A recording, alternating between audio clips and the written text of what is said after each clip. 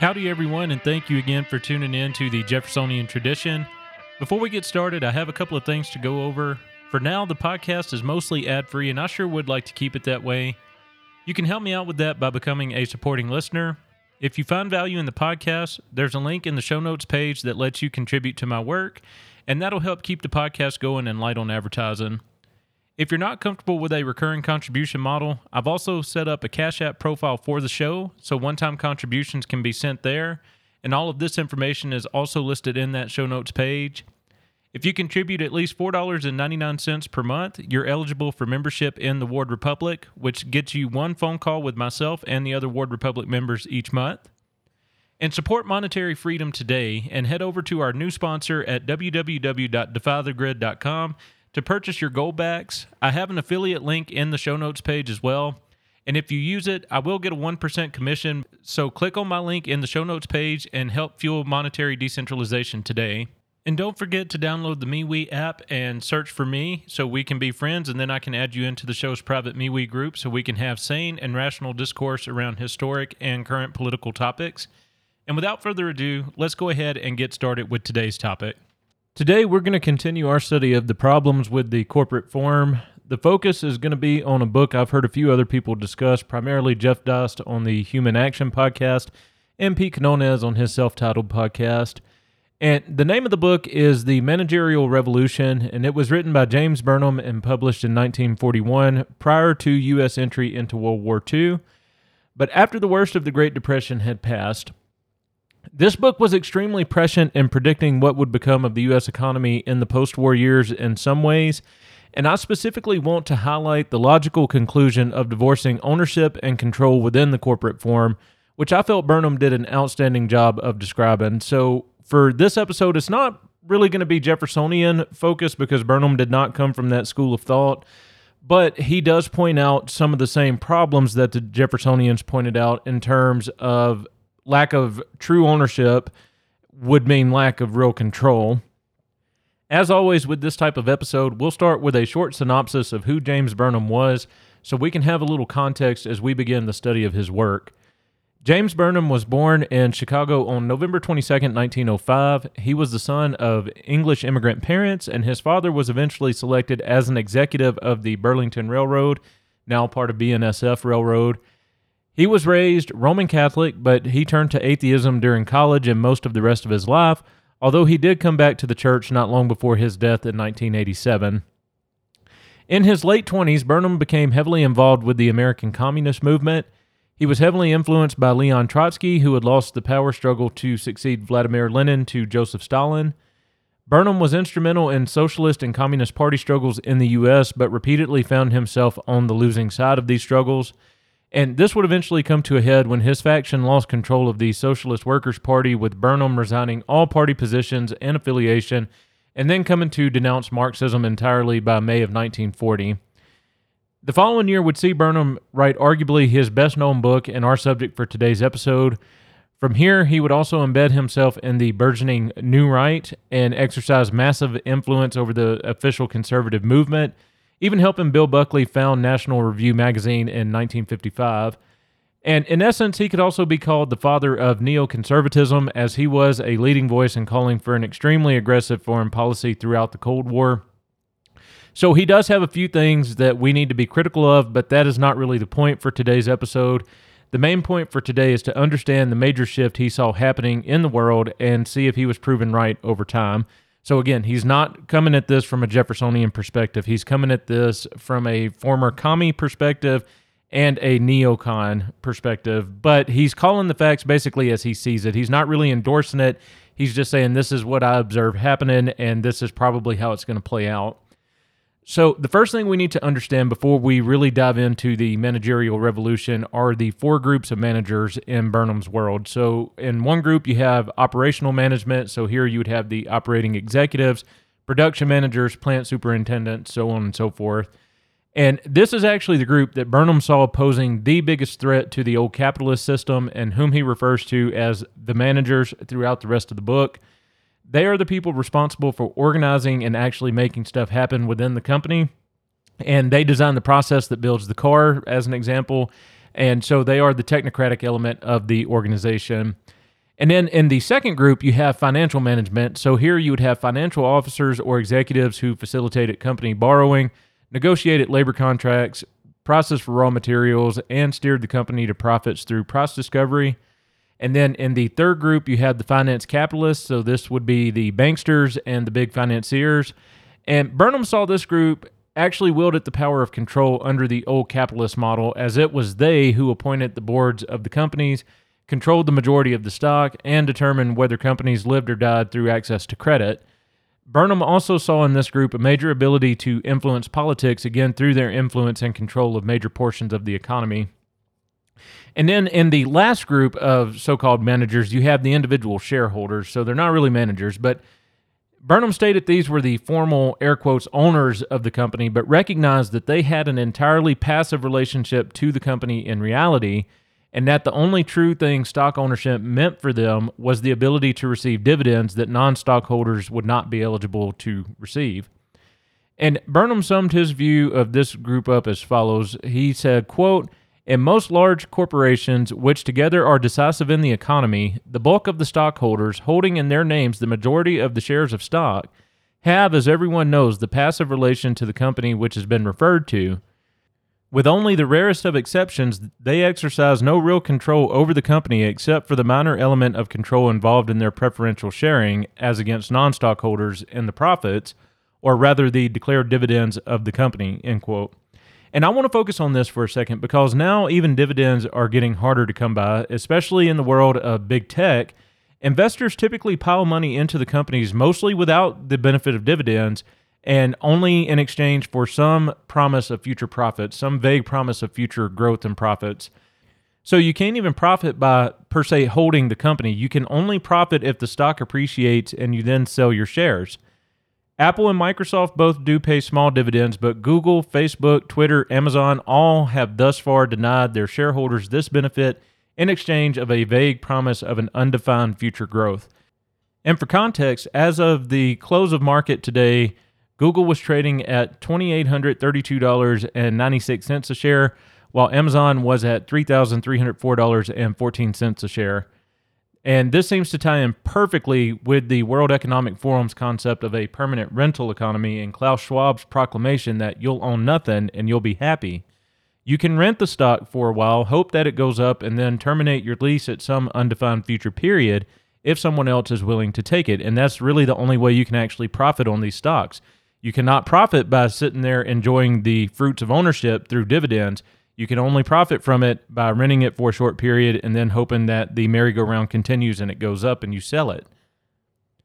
But what did Burnham think would happen? So he goes to great lengths detailing his understanding of what ownership means, which is essentially control over access to a given product and preferential treatment in said product's distribution. And he actually also details that if you separate ownership from control, then ownership doesn't actually mean anything. It's all about the control of it. That's where the true ownership lies. And the phenomenon that he observed was that the descendants of the capitalists of the 19th century were increasingly distancing themselves from the companies that their antecedents built and controlled. And this distancing meant that the supposed majority owners exercised less and less control and influence over the companies, really only benefiting from the passive relationship enjoyed by the other common individual stock owners. And they would only involve themselves in big questions of the companies. So again, he's talking about the big capitalist families who were left over from the 19th century. Essentially, they're divesting themselves more and more of the business and kind of just enjoying the passive relationship. Now, in Burnham's mind, the one saving grace that they still held at his point in time, so again, this was in 1941, was that they could remove bad managers from the organization. But after World War I, and even in Burnham's time, he saw that even this control was slipping away. So that, and what he kind of foresaw coming out of this is that that was making corporations and their managers independent of the capitalists who had founded them. And Burnham put that this way. He said, quote, "Similarly, the managers will exploit the rest of society as a corporate body, their rights belonging to them not as individuals, but through the position of actual directing responsibility which they occupy. They, too, through the possession of privilege, power, and command of educational facilities, will be able to control within limits the personnel of the managerial recruits, and the ruling class of managers will thus achieve a certain continuity from generation to generation," end quote. So, similar to what Dabney and the agrarians pointed out, Burnham is pointing out that you would eventually have unaccountable managers wielding power and control over vast, vast sums of other people's money and the corporate treasury. Now, how would this happen? And that's important. So, obviously, going on a permanent vacation does not entail relinquishing your ownership rights over a company or other property. So, how would the managers come to be in such a powerful position as to be independent of the capitalist as a class? Well, it would start with a subversion of the capitalist institutions, which would be bent to the will of the masses. And Burnham saw this as sort of paradoxical because the mass of people would demand government interference in a market. And he actually pointed out that would ultimately lead to the people's ruin or their suffering because when the government got involved, it would turn the tables against the masses. While the managerial class would initially resist this intrusion and side with the capitalist, since they depended on the capitalists for their livelihoods.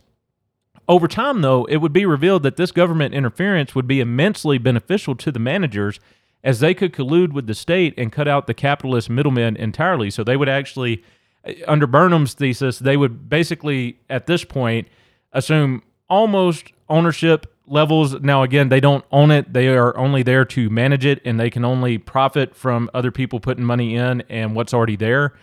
But if they could cut out the capitalist and therefore basically secure themselves a position, they could hold that position conceivably their entire lives, and then it would just pass on to somebody else. And again, the highlight here is that no one would ever be able to own anything. You would simply have major corporations that lived indefinitely, and a class of people spring up whose major motivating ambition would be to achieve dominion through the ranks of management. That is the key takeaway here, is that nobody would actually own anything. Even the capitalist of the previous era would not own anything. Everybody would be kind of subjugated to the will of this managerial class who would control the corporate treasuries of all these different corporations. And there would be other very nasty ways in which society would slowly be co-opted to this form of economy. Language would be weaponized to destroy the ideology or the world outlook of a capitalist system in favor of the new managerial ideologies. So instead of opportunity, the rallying cry of the politician would be jobs. The individual would be swept away in favor of the state. Private enterprise would be sacrificed for socialism or collectivism. And instead of freedom, the word of the day would be planning. No more talk about natural rights, only about duty. And how chillingly accurate is this considering the following statement from Joe Mussolini on December 21st, 2021. He said, quote, "Get vaccinated now. It's free, it's convenient, and I promise you it saves lives. And I honest to God believe it is your patriotic duty," end quote. Or how about when Elizabeth Warren was on the campaign trail in 2020 and her response to everything was, "I have a plan for that." And then once the institutions and ideologies of the capitalists had been replaced, the final nail in the coffin would be a fusion of economy and state. And Burnham put it thus, he said, quote, "Fusion of the economy with the state, expansion of the state functions to comprise also control of the economy, offers, whether or not the managers individually recognize it, the only available means, on the one hand, for making the economic structure workable again after its capitalist breakdown, on the other, for putting the managers in the position of the ruling class," end quote. And here I want y'all to recall from episode 60 when I talked about Sauli Omarova and her proposal to create a national investment authority that would literally strive to control asset prices through open market operations. Never forget, that was Joe Mussolini's first pick for comptroller of the currency. So if you have that kind of control of the assets, yes, you definitely get a strong say because you can vote on these board meetings about who actually holds the reins of corporate power. You can vote on the board members. And with the government having the benefit of the printing press behind it, all they would need is time. And over time, they would come to be the dominant stakeholder or stockholder in whatever pet companies they want it to go after. Again, you don't have to have a 51% stake to be able to control the outcome of a vote. You can do that with a plurality. In many cases, you can do that with maybe about a 10 to 15% stake in the company. So it's very scary because, again, that was Joe Mussolini's first pick for that. These are the types of people who were trying to get in power. And Burnham also pointed out how this would necessarily require the rise of a major bureaucratic state parallel to the private managers and dominated by the same types of technocratic people who would be the new rulers of the, air quotes, private economy. And again, think about the application of this to the modern corporate workplace. They employ armies of people for the sole purpose of fulfilling the government's and their agendas. These take the form of HR departments, compliance departments, legal, etc. But who was the first mover here? Was it the government, or was it the corporate lobbyist in D.C. demanding this type of environment to protect themselves from smaller and potentially more innovative competitors, thereby entrenching the managerial class even more? And to go along with the rise of the bureaucratic state, Burnham also foresaw a rise in outright government industries and, again, a professional and permanent class of managers there. OSHA and Fauci would fit this bill perfectly. How many things has Fauci absolutely bungled throughout this pandemic, but somehow he just keeps holding his position of power? And how about the Supreme Court? In the sense that Burnham is using the term, they have essentially become a permanent managerial class that manages interpretation of the law. No fear of reprisal, no impeachments, in a nutshell, no way to get rid of them as a class. And the final form of this would be such a complete fusion that it would be almost impossible to tell where the state ends and private enterprise begins. As Burnham says, quote, "In managerial society, however, politics and economics are directly interfused. The state does not recognize its capitalist limits. The economic arena is also the arena of the state. Consequently, there is no sharp separation between political officials and, air quotes, captain of industry. The captain of industry is, by virtue of his function, at the same time a state official," end quote. And so Burnham does go to some great lengths. So he actually gives a bit of a history lesson here. He talks about how you went from feudalism to capitalism and now what he saw the emerging managerialism. But he basically talks about how in the capitalist model, because property rights were widely dispersed throughout the actual populace, so you actually had people and real private property, it was very difficult for the government to get involved with business to this extent just because it was so decentralized. They couldn't really go in there and take certain sectors of the economy over. But I do want to call attention to this. So right now there's a faction of libertarians out there, perhaps unknowingly cheerleading something like this. They want municipalities for sure and potentially other levels of government to start using what are essentially sovereign wealth funds to start purchasing stocks, bonds, and other, air quotes, private securities. They want to do this to allow municipal areas to cut or abolish taxes, since that government would be receiving dividends, interest, etc.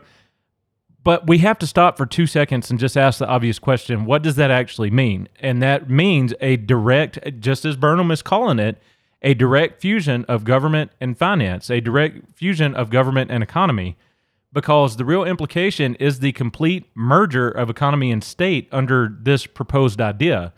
And if you think I'm exaggerating that, you got these big public pension funds, California's in particular, so CalPERS, they're already starting to threaten some of the companies that they invest with to either increase diversity on the board, whatever diversity means, or CalPERS is going to start pulling funds from them. So don't think that this is just a made-up fiction or a made-up fear on my part. We already see this with the pension funds, and this would be that on steroids. And then just some last interesting tidbits from this book. When looking at Italy, Germany, and Russia, Burnham thought that a managerial economy would inevitably lead to the demise of a parliamentary system and the rise of one-man governments or dictatorships. And this would primarily be accomplished through governmental leveraging of newer technologies, such as rapid and mass communication, transportation, etc. And let's stop to appreciate that. The modern big tech companies are all but official arms of the state. The general government in several states are going all in on government-owned mass public transit, and virtually all of the mainstream media outlets are mere propaganda factories for the regime. So interestingly enough, Burnham also took note of the hypocrisy within the U.S. at the time. So again, this was published in 1941 when he stated, quote, "It is legitimate to believe that there is often an element of hypocrisy or illusion in these feelings. Frequently in the United States, it is not totalitarianism, but Russian or German, in general foreign totalitarianism, that is being objected to. A 100% American totalitarianism would not be objectionable," end quote. And to drive that point home, I do just want to highlight it was that generation who blessed, and I say that very sarcastically, who blessed us with the CIA, the NSA, the DOD, the National Security Council, and so many other alphabet agencies of the general government. And he also thought totalitarian regimes would ultimately be self-destructive and that the eventual political system that would emerge for the managerial economy would be a facade of democracy where only a few got to vote and only on matters of no importance. In Burnham's opinion, this would give dissidents and political minorities a way to blow off steam without threatening the actual power structure of the managerial class. And he wasn't optimistic about this emergence, stating, quote, "The democracy of managerial society will be some while being born, and its birth pangs will include drastic convulsions," end quote. And then the last major thing I wanted to talk about for today was Burnham's prediction that the world would soon be coalesced into three ruling super governments, comprised of the former United States ruling over Canada, Mexico, and most of South America, Germany ruling Europe and Western Russia, and Japan ruling most of Asia.